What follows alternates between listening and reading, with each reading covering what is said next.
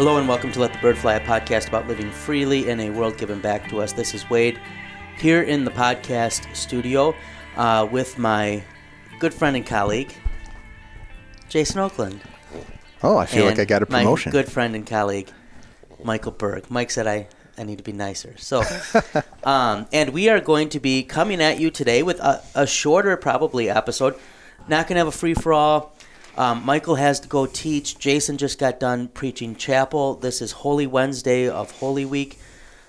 Mike had Palm Sunday on Monday. I had Maundy Thursday on Tuesday.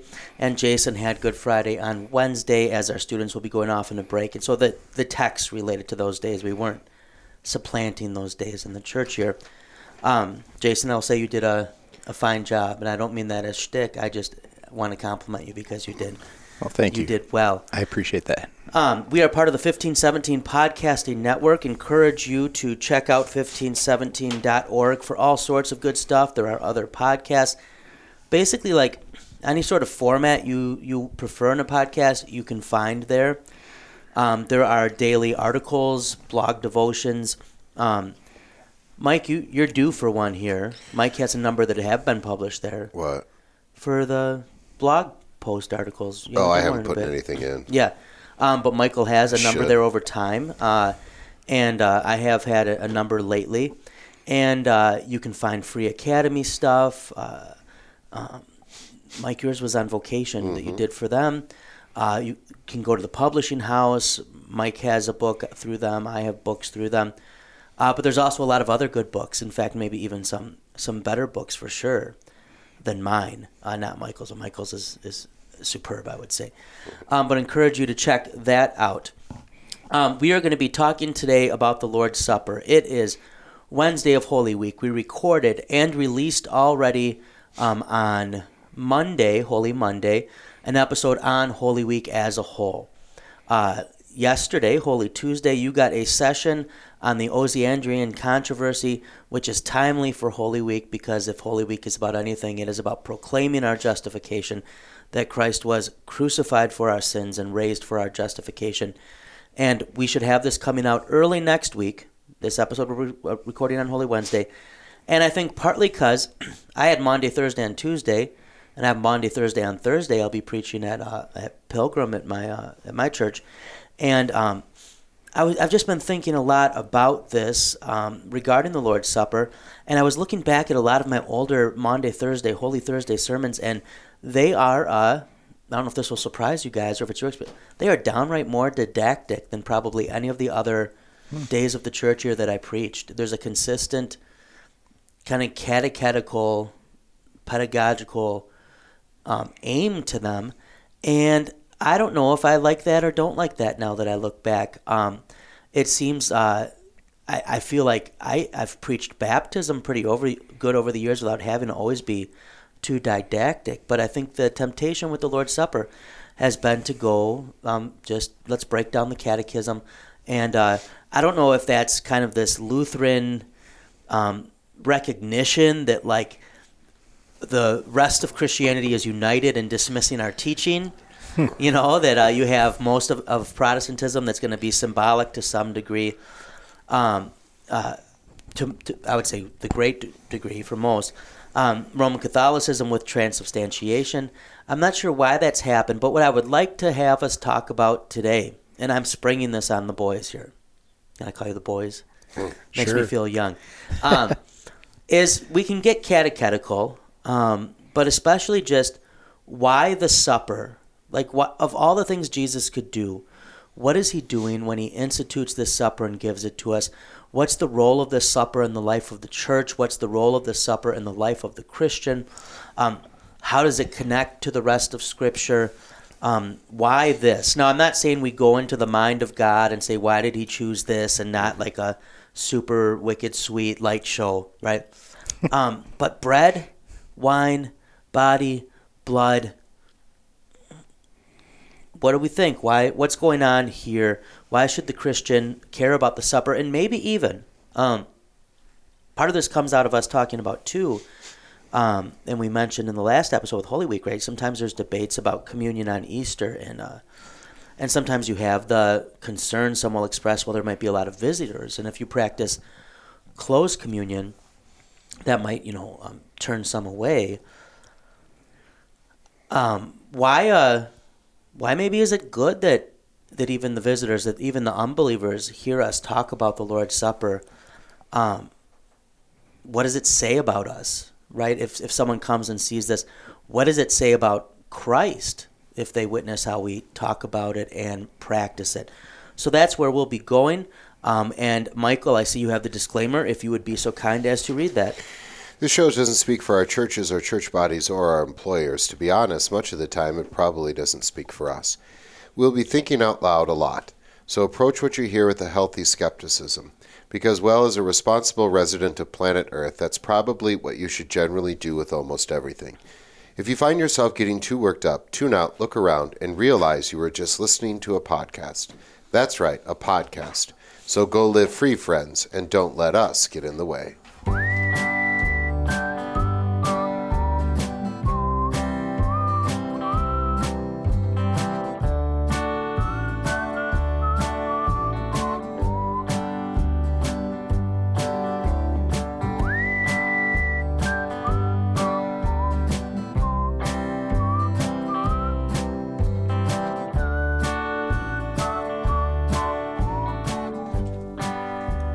And that brings us to our main topic, which is the Lord's Supper. And I think how I would like to start is, if it's all right with you gentlemen, if I may use that term quite liberally. We were boys, now we're men. And right. I'm in the minority today, by the way. I noticed. Gentlemen at that. Do you have a collar under that fleece, Michael? Oh, we've got a 2-collar day. But you got black and white on. It says Detroit versus everybody. Versus everyone. Everyone. So that's pretty close. It's still clerical colors. That's the closest to clergy as you're going to get. Well, thank you. I appreciate that. I like it. So I'm going to read them from Luke, because that's where, if you're Lutheran, Episcopalian, Anglican, Roman Catholic, if you're in the 3-year lectionary, if you're in year C, you're going to hear them from Luke, unless I believe the Episcopalians may use the foot washing text also. I think they get 2 options on that from when I checked. But Luke 22, we'll start at verse 19. And Jesus took bread, and when he had given thanks, he broke it and gave it to them, saying, "This is my body, which is given for you. Do this in remembrance of me." And likewise the cup after they had eaten, saying, "This cup is poured out for you. This cup that is poured out for you is the new covenant in my blood." Maybe if we could do as Luther did, right, famously at Marburg, although Luther was capable of making very intricate philosophical arguments to poke holes in the arguments of his opponents or defend the possibility of his teaching. For him, the best argument was always the words of institution. Maybe if we begin with that, he takes bread and he takes wine. Anything that comes to mind for either of you, significance-wise? Jason, you just preached, and Mike, this seems like the kind of thing that you've thought about and talk about in a class or two. So I'll maybe toss it to you first. Anything with bread and wine here? You're just speaking about the elements there, like why bread and wine kind of thing? Yeah, or just anything of that's what he chooses to use. Obviously, it's for the Passover meal, but... Well, I think... and feel free to root it in that if you'd like to. Yeah, I think... Can I go all the way back to Genesis? Would that be okay? You have absolute freedom. I'll try to move it along. Not even Christian freedom. Yeah. Absolute freedom. Wow. So when we talk about worship and God coming to us, and really worship and coming into the presence of God that's kind of what it's about, right? Worship's kind of a bad word. English does us a disservice there. We start with the first Church of Eden, right? Which I believe was a Lutheran church. I believe it was the first Lutheran church of Eden. I was on the corner of Main Street in First, I believe. Yeah, and it was like, and then there was, after a while, some of the members were like, First Church is not a cool enough thing, so they're like, how about Garden Community Church, right? Yep. So anyway, there was, but that's a different story. What about the garden? The garden. They were like, because church might scare some people away. Right, and then that was like a baby boomer. And community could be exclusive because where does the community's boundaries end? So the Bronze Agers were like First Lutheran Church of Eden, and the boomers were like Community Garden Church, and then the millennials were like the garden. Quick question, Mike. Before we started, one of us was like, we need to stay on topic today, do this correctly so that I can, because I have to go. Which one of us was that? I just said I had to leave. I didn't say we had to stay on topic. Oh, okay. Sorry. Go ahead, Mike. Right. I do like this. You're tempting me this to be a whole new shtick, but go ahead. Anyway, so at the First Church of Eden, worship is going to be, as our Lutheran confessions define it, trust. So two things happen. They approach these trees and they get good things from God. This is worship. God comes and he gives you good things. And then the second point is trust. God says, see that other tree? Not your business. And we trust that God says that's for our good. So by the way, when Satan comes, he attacks their worship in a very profound way.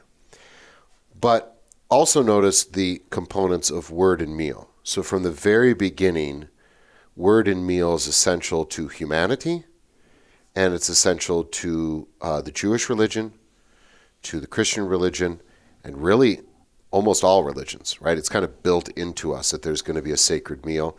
And that's two things that we in America are blind to. One is the spirituality or sacredness of a meal. So we think about ourselves as machines or animals primarily, and therefore food is fuel, right? And so we can argue about, cheap fuel or bad, those are the arguments we have. What do you put in your body? But for the rest of the history of the world, and I would say a lot of, even a little bit of our early American history, think of the Sunday meal at Grandma's house.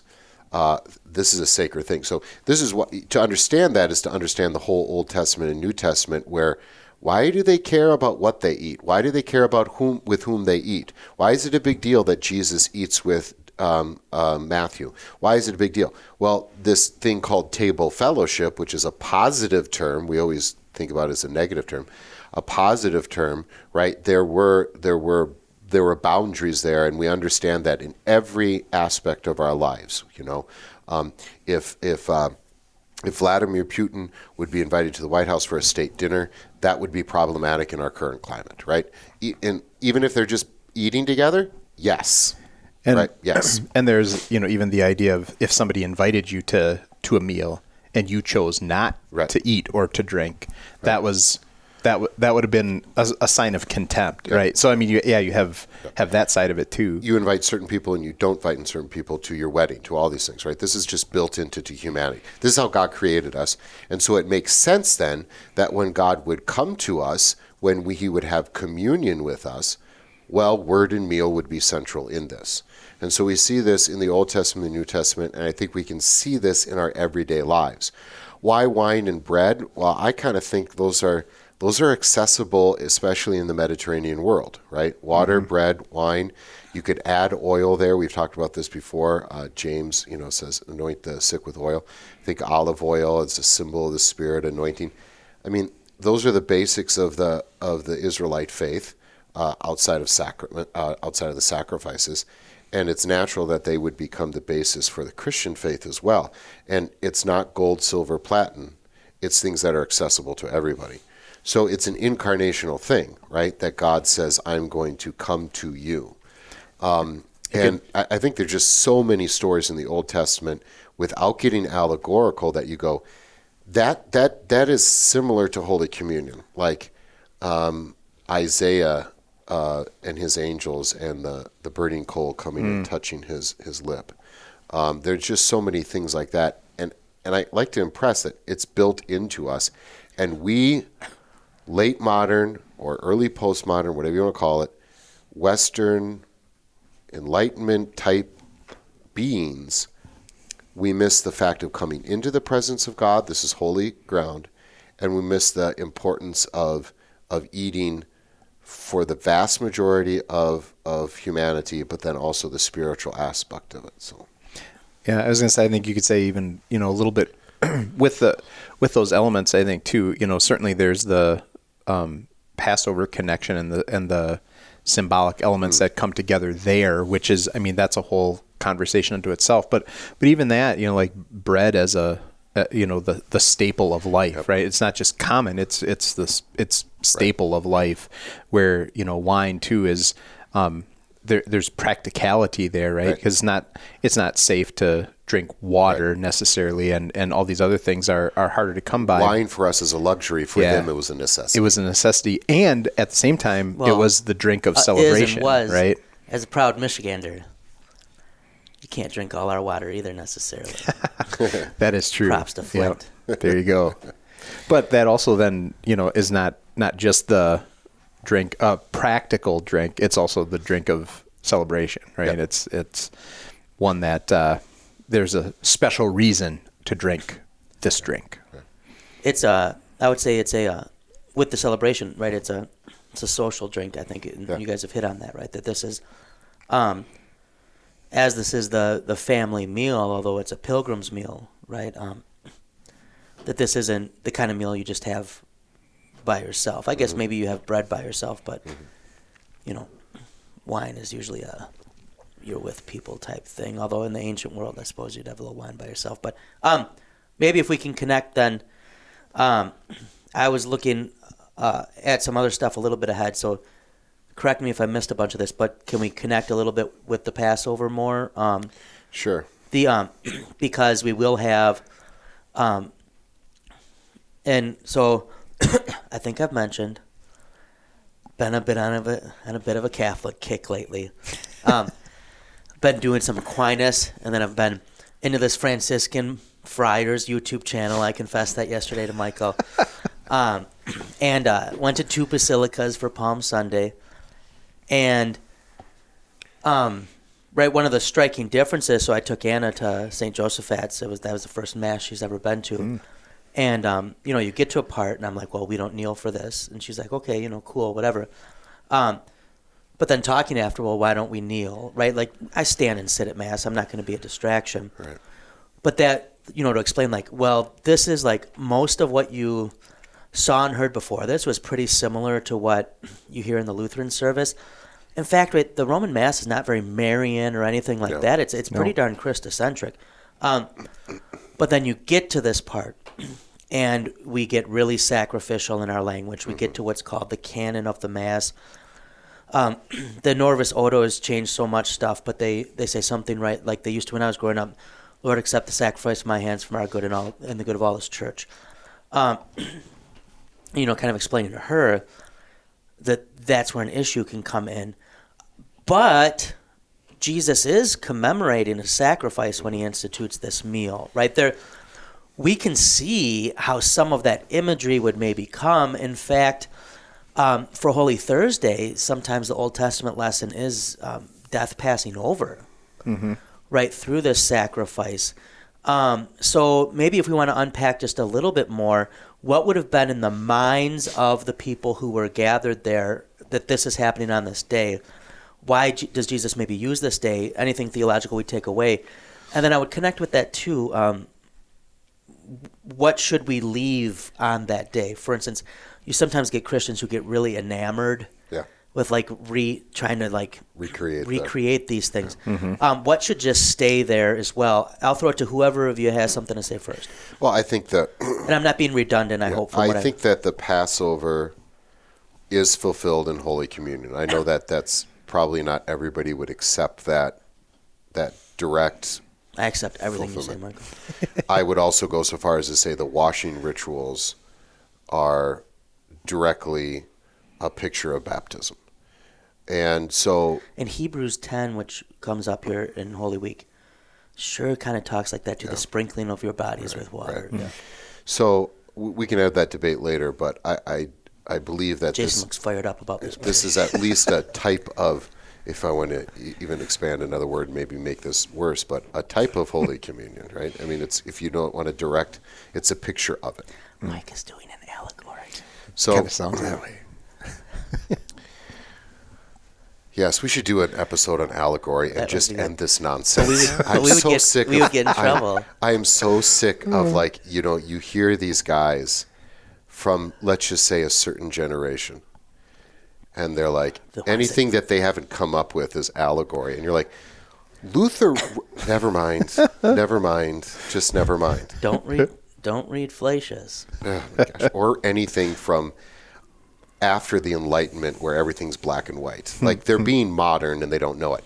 With that said... Well, have you been to one of our confirmation rites, Michael? It doesn't get more rationalistic than our examination. Yes. We are modern Western people first, Lutheran second. Let's just admit it. I was going to say baseball fans is in there somewhere. Were you talking about us or in general? In general. Oh, for myself, I was going to say baseball fan, then Lutheran. The Passover, I believe, is fulfilled certainly in the Good Friday, but the Passover meal, I believe, there's too many parallels to ignore that it is fulfilled in Holy Communion. Like I don't think the Father, the Son, and the Holy Spirit, after the canon was done, read through the final edit, and they're like, boy, I didn't see that one coming. Yeah, yep. So this Passover meal looks back to the most important event of the Israelite history, the Exodus. We talked about this before. It's all their holidays wrapped up into one. It looks forward symbolically Let's see if to... this works. Can you hear that? Yeah? I'll try that again. Is someone calling me? No. Oh, stupid YouTube. I hate you. That's the allegory bell. I'm going to do that now whenever Mike allegorizes. Okay. You better put that you better get that. I'm going to keep it right here. Okay. And by the way, we don't have to mention it. It'll just be in the background. Right. I'll just from keep now going. on, it's just... That's fine. Okay. So the Passover meal looks back to the most important event of their history, the Exodus, but then looks forward to the true Passover lamb, which is Jesus Christ. The wrath of God passes over us because we got blood on us. Now, think about a timeline. Now that Jesus comes and he takes that meal and he, during the Passover liturgy, I believe that they were doing the Passover liturgy, he says, he adds, which you're not supposed to do, Wade. Don't add the liturgy. Unless you are Jason. Jesus. Yeah, God. And he says, this is my body. See, everybody thinks they're Jesus. They start adding things to the liturgy. Yeah. You know? Right. This is my body. This is my blood. And then he says, do this in remembrance of me. So much like all of the Old Testament fulfillments, it's now the real deal. It's not a picture of sin. It is the actual delivery, or a picture of salvation. It's actually the delivering of the salvation, right? So the sacrifices to the cross, but I would say the Passover, which looks forward to forgiveness in the Messiah, now delivers it. The ceremonial washings were looking forward to it. Baptism now delivers it. All right. So this meal also, on the other side of Jesus in the timeline, this meal also looks back and looks forward. It looks back to do this in remembrance of me, to the most important event, Good Friday, and then it looks forward to the wedding supper of the Lamb. This is heavenly food that you eat that comes down here. Okay? Now, so I think there's something to gather from that, and that is the meal, the community, the looking forward, a connection to the past, but also looking forward to the future, right? That I get my heavenly feast, right? So that's why we say whenever you eat this body and drink this cup, you proclaim the Lord's death until he comes. This is why we often pray about, the wedding supper of the Lamb, right? And by the way, in each of those instances, the Lamb is central, right? Mm-hmm. Jesus is going to be central in all of this. So I think that context is helpful to understand what a beautiful gift this is to us. Yeah, and I think so much, I think one of the things we miss out on when we read the New Testament, sometimes we miss out on, if we're reading it with certain limitations, certain glasses on, is so much of what Jesus does is patterned off of the Old Testament. I mean, the feedings that are patterned off of Elijah and others in the Old Testament. Just as Moses gave manna in the desert, right? So Christ provides this bread. But then he preaches, and a lot don't like that, but says that he is the living bread from heaven. the raising of the widow's son, the widow of Nain. And right, you look at Elijah with similar miracles. There's just so much that's patterned off the Old Testament that it makes a lot of sense to have this with the Passover. And as you hit on with the richness of the Passover feast, they actually ate the lamb at the Passover. They didn't just kill it and put the blood on the doorpost, but they actually partook of the sacrifice. Sometimes when people get kind of turned off by the sacrificial stuff in the Old Testament, and don't get me wrong, I would have been a terrible Old Testament priest. Like, I've gone deer hunting a couple times, like with my father-in-law, mostly before I married his daughter, like to kind of seem like a man. Yeah. And that's the only reason I've ever eaten brats, too. I would never eat brats, but then the first time I went home to meet her family, they had brats. They don't look dead to me. I do not like the texture or the appearance. Oh. I grew up with kielbasa, which is even more traumatic. Right. I was going to say, man, that. Yeah. But anyways, I sat in the deer stand, and then I've never shot at a deer, even if I've seen one. I just take a book because I know I could never cut it open. Right. I couldn't.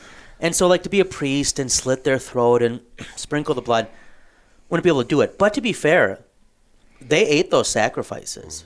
They partook of them. This was not just slaughter. This was kind of like a butcher shop that was also a church. Mm-hmm. And that said something to the people of this partaking of the sacrifice. And so they ate the lamb.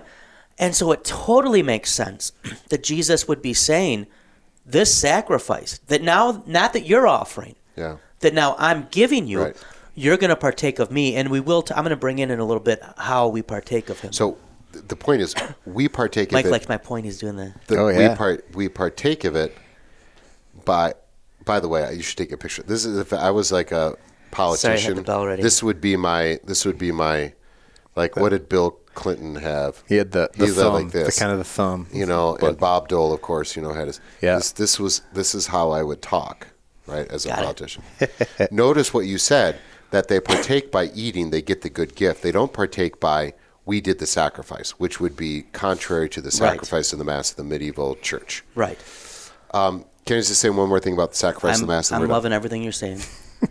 Although I lost the bell when I took your picture. It closed that app. So our good friend, John Pless, wrote many, many years ago in Logia about the idea of, I think it was in Logia, the idea of the sacrifice of the Mass was not completely left out of the Lutheran thinking. It was just relocated to vocation in a Romans 12 way. That makes sense. Right? I had the bell. I found the bell because I thought you were going somewhere different. So this is my religious worship, my liturgical liturgy, is out in the world. So when we think about we're doing something in a sacrificial way, it is very vocational. God says, "You don't serve me. I don't need you. But your neighbor does, I'm going to use you," right? As opposed to either a pre-Vatican to a non-bloody sacrifice, me and Jesus, or I'm being sacrificed with Jesus in a non-bloody way, or a post-Vatican II, which we talked about in the last either session or episode, the work of the people, right? This is the work of the people that I am Christ's co-worker in pleasing God, rather than I am Christ's co-worker as he uses me in love of neighbor. So it's an ethical reorientation is what's going on. And so that's why even in a non-Catholic, a more evangelical mindset of worship, you still end up in the same place, that worship is a one-way street from me to God. And so it's just a cheesier way of doing a sacrifice of the Mass, quite frankly. Right? I pay him his due. Mm-hmm. Yeah. And I will say, there are a number of Roman Catholic churches that if you're going to do a sacrifice of the Mass, it's kind of like trying to do a praise band. You got to compete with the Pentecostals. Yeah. Which you're just not going to win. Right. If you want to do a cheesy imitation sacrifice of the Mass, you're not going to outdo Roman Catholicism. Right. Yeah, they're good at that. They are very good at it. All right. How do we receive this? Let's just get this out of the way. I think that's probably one of the most common questions that people ask. Jesus is in heaven. How can his body and blood be on so many altars at one time? If we're receiving his body and blood, isn't this cannibalism? How is it becoming body and blood? Is the pastor doing it?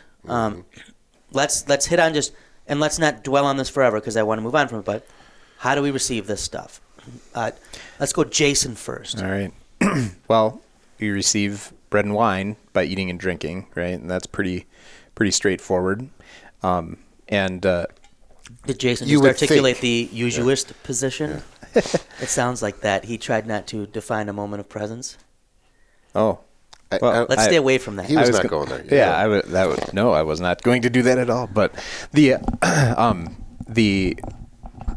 but that's not, saying that's not necessarily in eating and drinking the way that Jesus says you receive his body and blood necessarily in that sense. The other thing, he Scripture doesn't really determine the how either, right? Mm-hmm. I mean, that's a question that Scripture does not answer for us. So if we start trying to answer that question by any other means, we're going to probably end up getting tripped up a bit, right? Which is interesting because Lutherans are usually pretty good about not playing that game. Yep.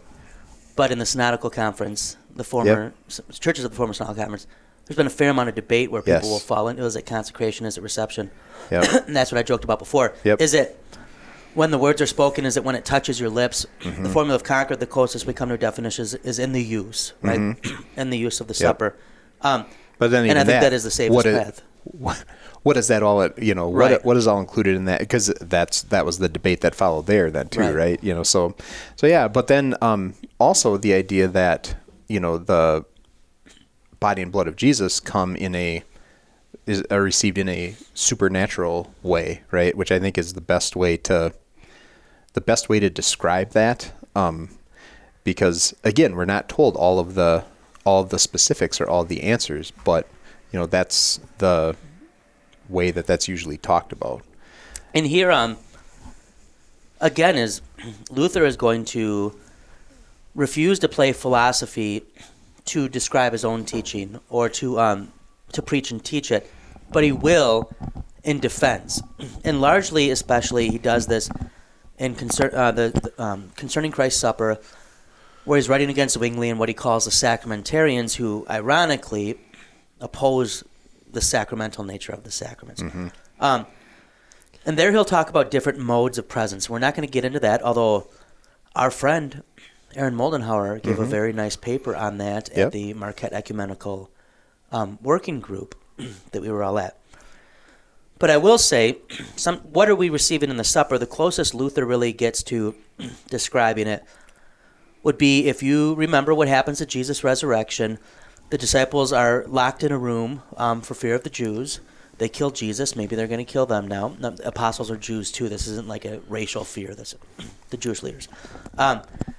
And Jesus walks through the door with his body, which in the different texts he's even going to say, "Give me something to eat," right? As once he's resurrected, to prove he has a real body, and yet he walks through the door.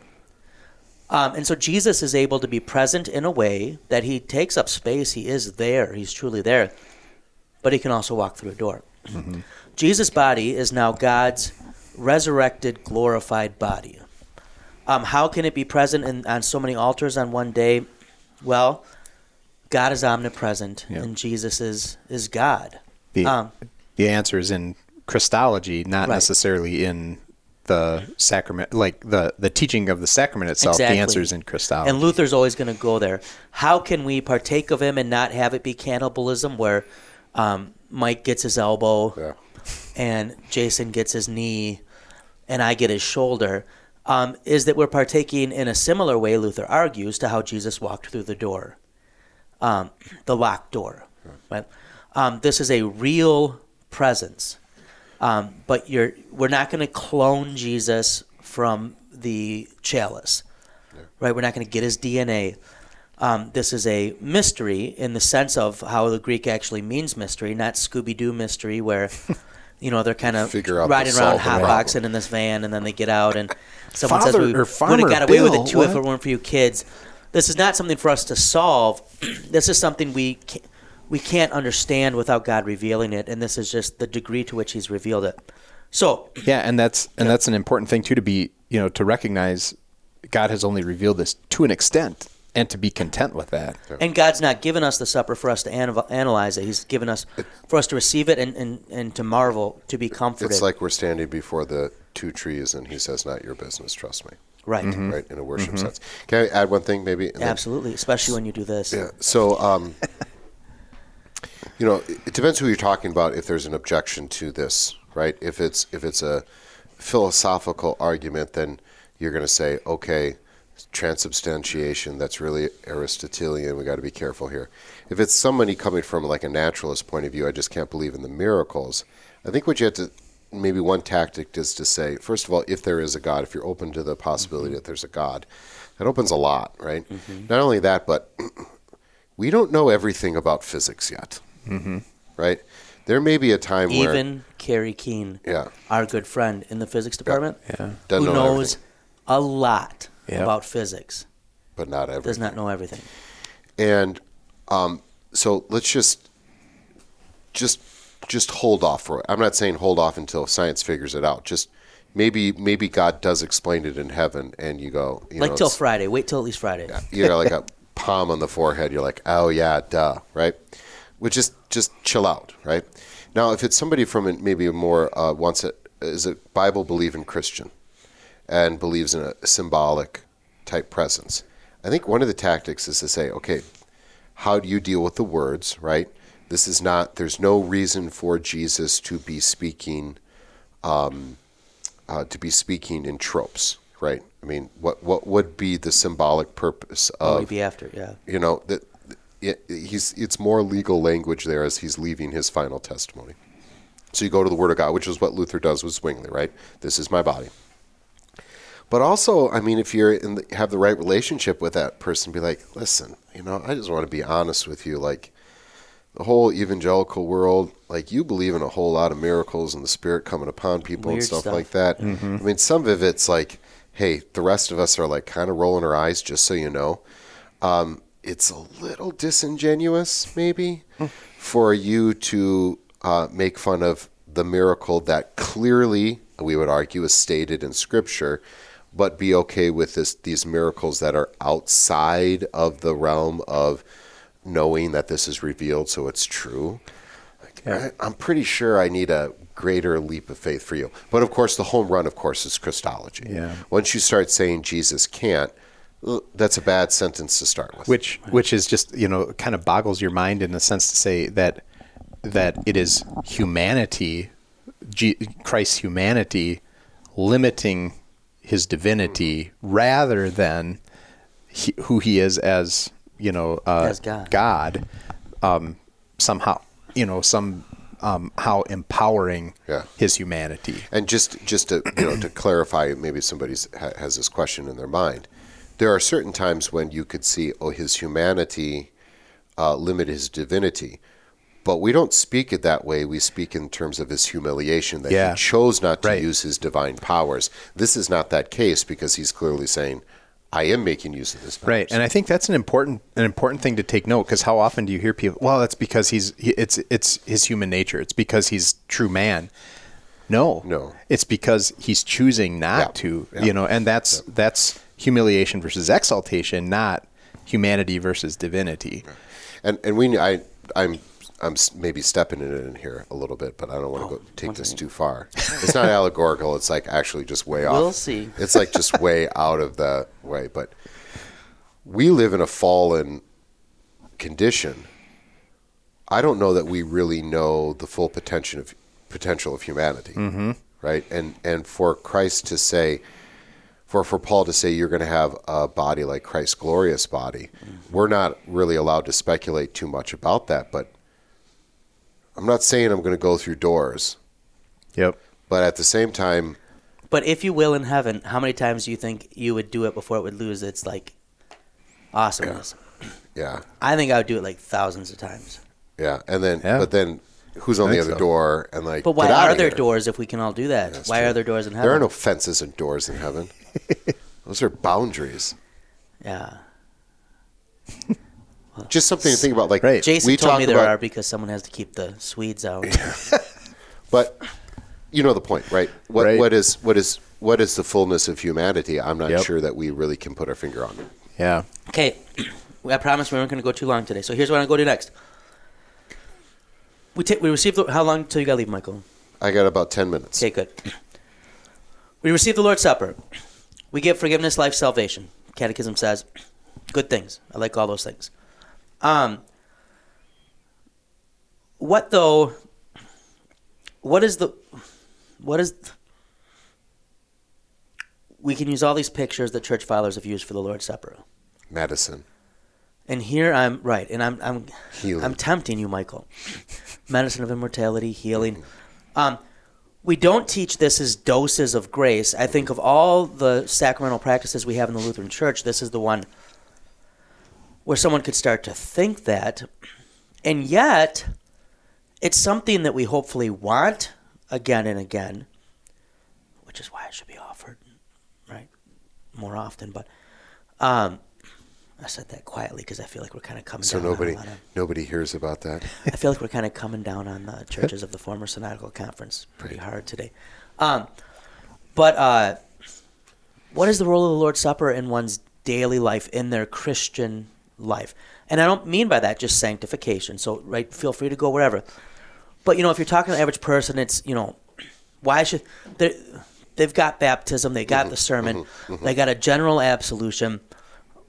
Why the Lord's Supper? Why should this thing be something that they hunger and thirst for, not just something that makes the service longer? Why should this be something that is a vital part of their piety, if we can use piety in a good way? Yeah. Yeah. And we do get that question here on campus, like, well, if I'm baptized, I don't need baptism because whatever. And of course, Luther was a little sarcastic. He said, put your hand inside your coat. Is it warm? Yeah. That means you're alive and sinful. Yeah. Right? I believe he also says, feel your cheeks as their flesh on them. So, And I think, then just to be sure, look around, and are you still living in the world? Yeah. Because I'm pretty sure then you need it. and there's some good, sometimes you have to say that way, be like, listen, God has chosen these ways to you. Why? And then you can flip it upside down. Use the $100 bill thing. Here's $400 bills.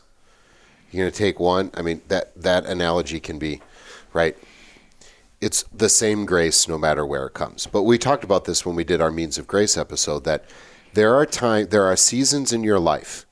There are times in your walk with Jesus, your daily walk with Jesus.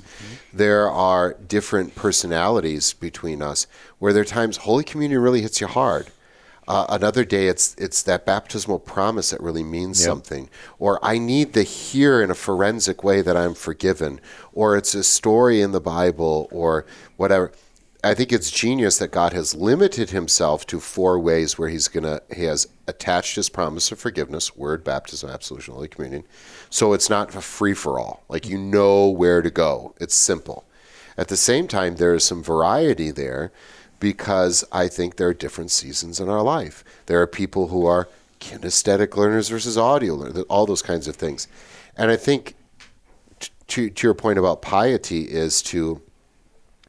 I think there's a challenging of oneself. That's a bad word to say it, but to challenge myself to say, maybe there's some hidden gems in the way Luther talked about baptism. There's some hidden gems there that I'm missing when I may hear Ambrose talk about Holy Communion as medicine. There's some maybe some things in the Bible that I miss because I'm only thinking about it in a rational point of view. Okay, I have the information, Jesus died on the cross, I'm good. Or from another mystical point, from the other side, maybe I'm missing some of the objectivity when it's all about this kind of like a mystical sort of, you get what I'm after there. Yep. So I think that's the pastoral answer that I'm going to give. I would say too, I think that especially when you speak of, so yeah, you have all of these, but especially when you speak of the Lord's Supper, there are different elements of that, right? There is kind of the the subjective and the mystical. There's a bit of, the intellectual and thinking this through, and or the remembrance of, what was this about, or what does this connect to? And then, and I think all of those things come into play with this one thing. And I would say maybe in some ways too, that there's a bit of a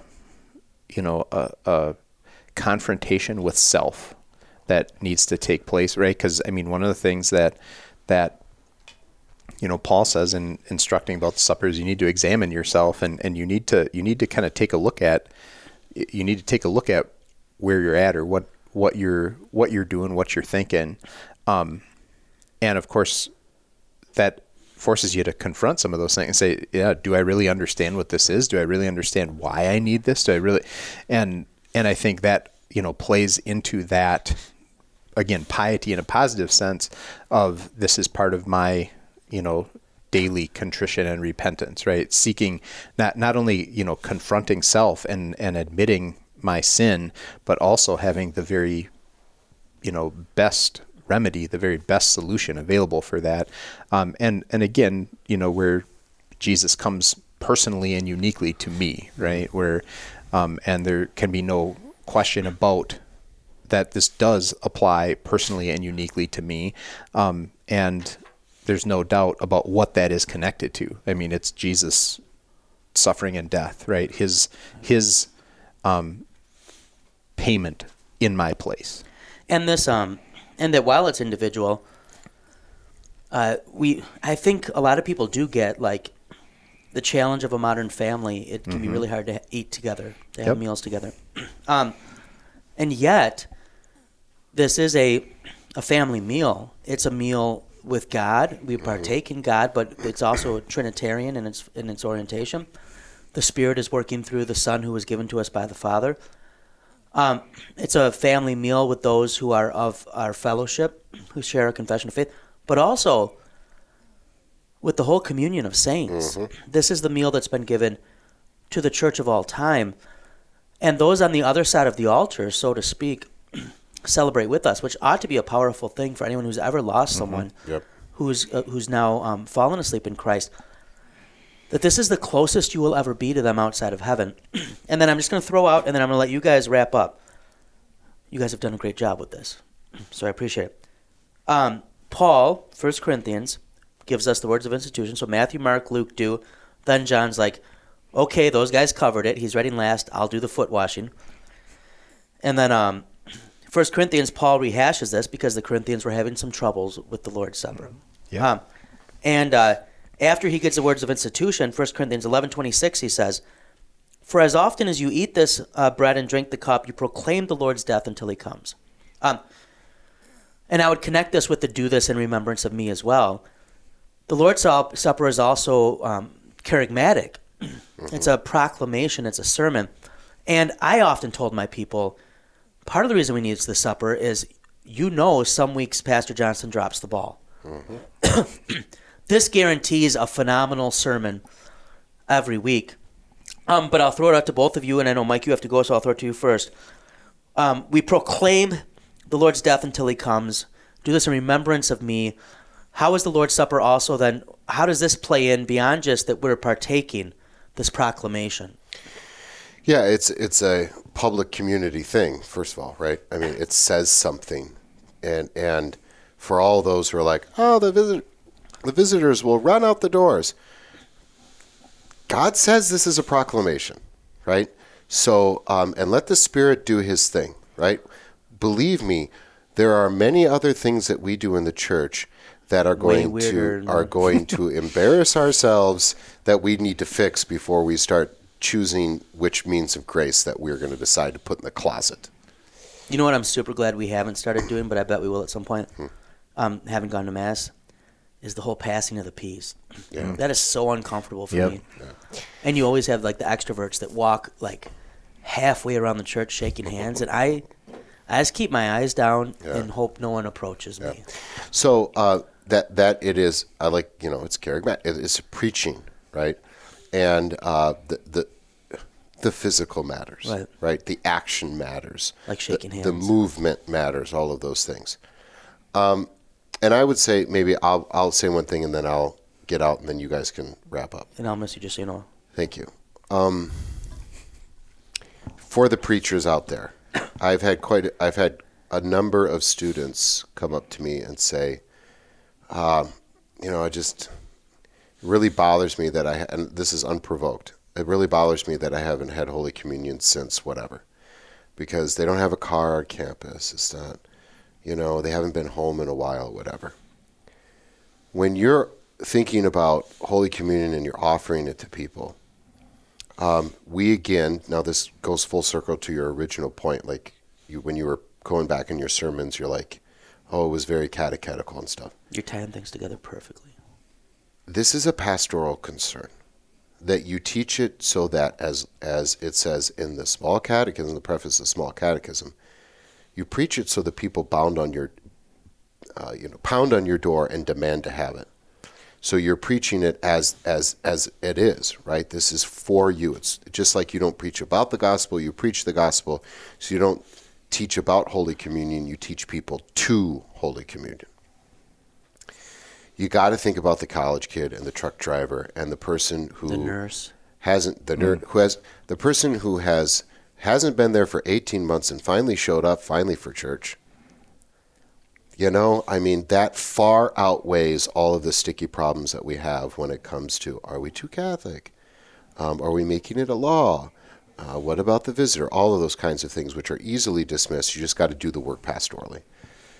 I believe that we'll get to a point where Holy Communion, as we move ourselves culturally out of the modern, very scientific black and white world, that people are going to waken up, and already have, to the idea of maybe there was something why God came in meal. Now, the church moves slowly and should move slowly.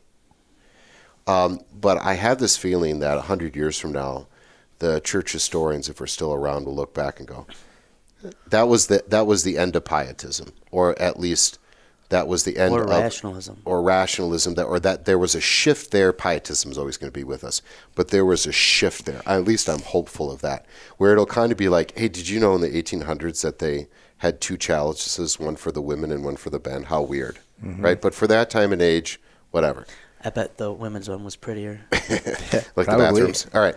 So that's my bully pulpit. Now you're off to teach. Okay, I'm off to teach. I wish you all God's blessings upon your instruction. All right, Jason. We are now bidding Michael adieu. We're going to keep this under an hour. All right. We're Sounds at good. 52:15. So, you have anything you want to say before I'll wrap it up? I'll say, I think the other thing, talking from the proclamation point of things and why this is such a neat thing, is that, it makes no doubt about the fact this is about Jesus, right? Mm-hmm. That we preach Christ crucified, and there's no getting around that. And here he is. Yeah, in the sacrament, right? Because here you have the crucified and risen Christ, coming to you in body and blood, right? Really there in being present with his people. And, we're remembering in receiving this, the fact that he was crucified, the fact that he did pay the price for our sin, that we're sinners, who need a savior. And here our savior is coming to us, and giving us, exactly what we need. And that's where I would say the proclamation part really comes across, right? There's no denying the fact we preach Christ crucified, and this is about one of the clearest examples of that. And even if, like you say, the preacher maybe drops the ball a little bit that day, and yeah, I would say it's not only Pastor Johnson that does that from time to time, but you did not do that today, though, Jason. Thank you. I'm glad. But I have had those sermons where I felt too. I was like, oh man, I maybe should apologize. This didn't turn out quite as well, right? And I'm sure every preacher feels that way.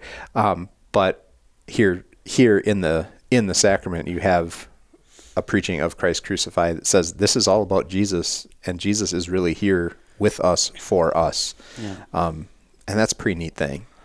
Yeah. Can I have one other anecdote, kind of talking catechetical things? This kind of made my day just a little bit, made me smile.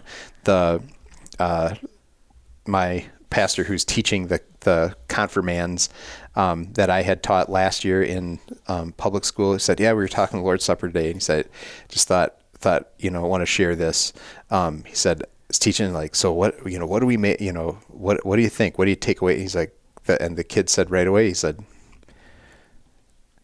"Is means is," right? Those words are about as simple as you can get, right? So he said, "Just thought you want to know that." And I said, "Oh, I'm so glad at least something stuck." So that was just a little heartwarming catechetical anecdote. Oh, that is excellent. So I was glad of that, and glad to hear that instruction is carrying on there. Yeah. So, well, I'll just wrap up by saying, we're here in Milwaukee, so I'll use the Fiserv Forum, which is where the Bucks of Milwaukee compete in the National Basketball Association. If you were told Jesus is going to come, he's going to be flesh and blood at the Fiserv Forum on this date at this time, tickets would be hard to come by. Oh, yeah. Even the atheist might be tempted to pay to see who will this be Jesus? Who is this Jesus? Flesh and blood. My dear Christian friends, or those of you who are Christian curious, every time we celebrate the sacrament of the altar, Jesus is there, flesh and blood. And there's better seats available than at the Fiserv Forum. In fact, usually the front row is wide open. It's available. Even if you have not been catechized yet, even if it's not yet time for you to partake of the supper, that Jesus who is there, flesh and blood, is there for you. He is your Savior. Marvel at it. Inquire about it. Hunger and thirst for it. Go to the pastor. Be instructed. Let that day come when you can partake with joy. I know the feeling. I went more than half a year without the sacrament when I came from Catholicism to Lutheranism. I know what it is to be hungry, and I will tell you it is a beautiful day when you taste and see that the Lord is good again. Christ is there, flesh and blood, for you. Pastors, Christ is there, flesh and blood, for you. The very supper you celebrate is God's gift to you. So, let's rejoice in this thing we have. And let's rejoice to have it in the way that we have, not symbolically, but Christ really present, not as a new unbloody sacrifice, but Christ entirely as gift for me. In fact, I'm there to shut my mouth, to close it on this host and this wine, and hear those wonderful words of what this is here being given. And when that takes place, is there any way in the world that we cannot but let the bird fly?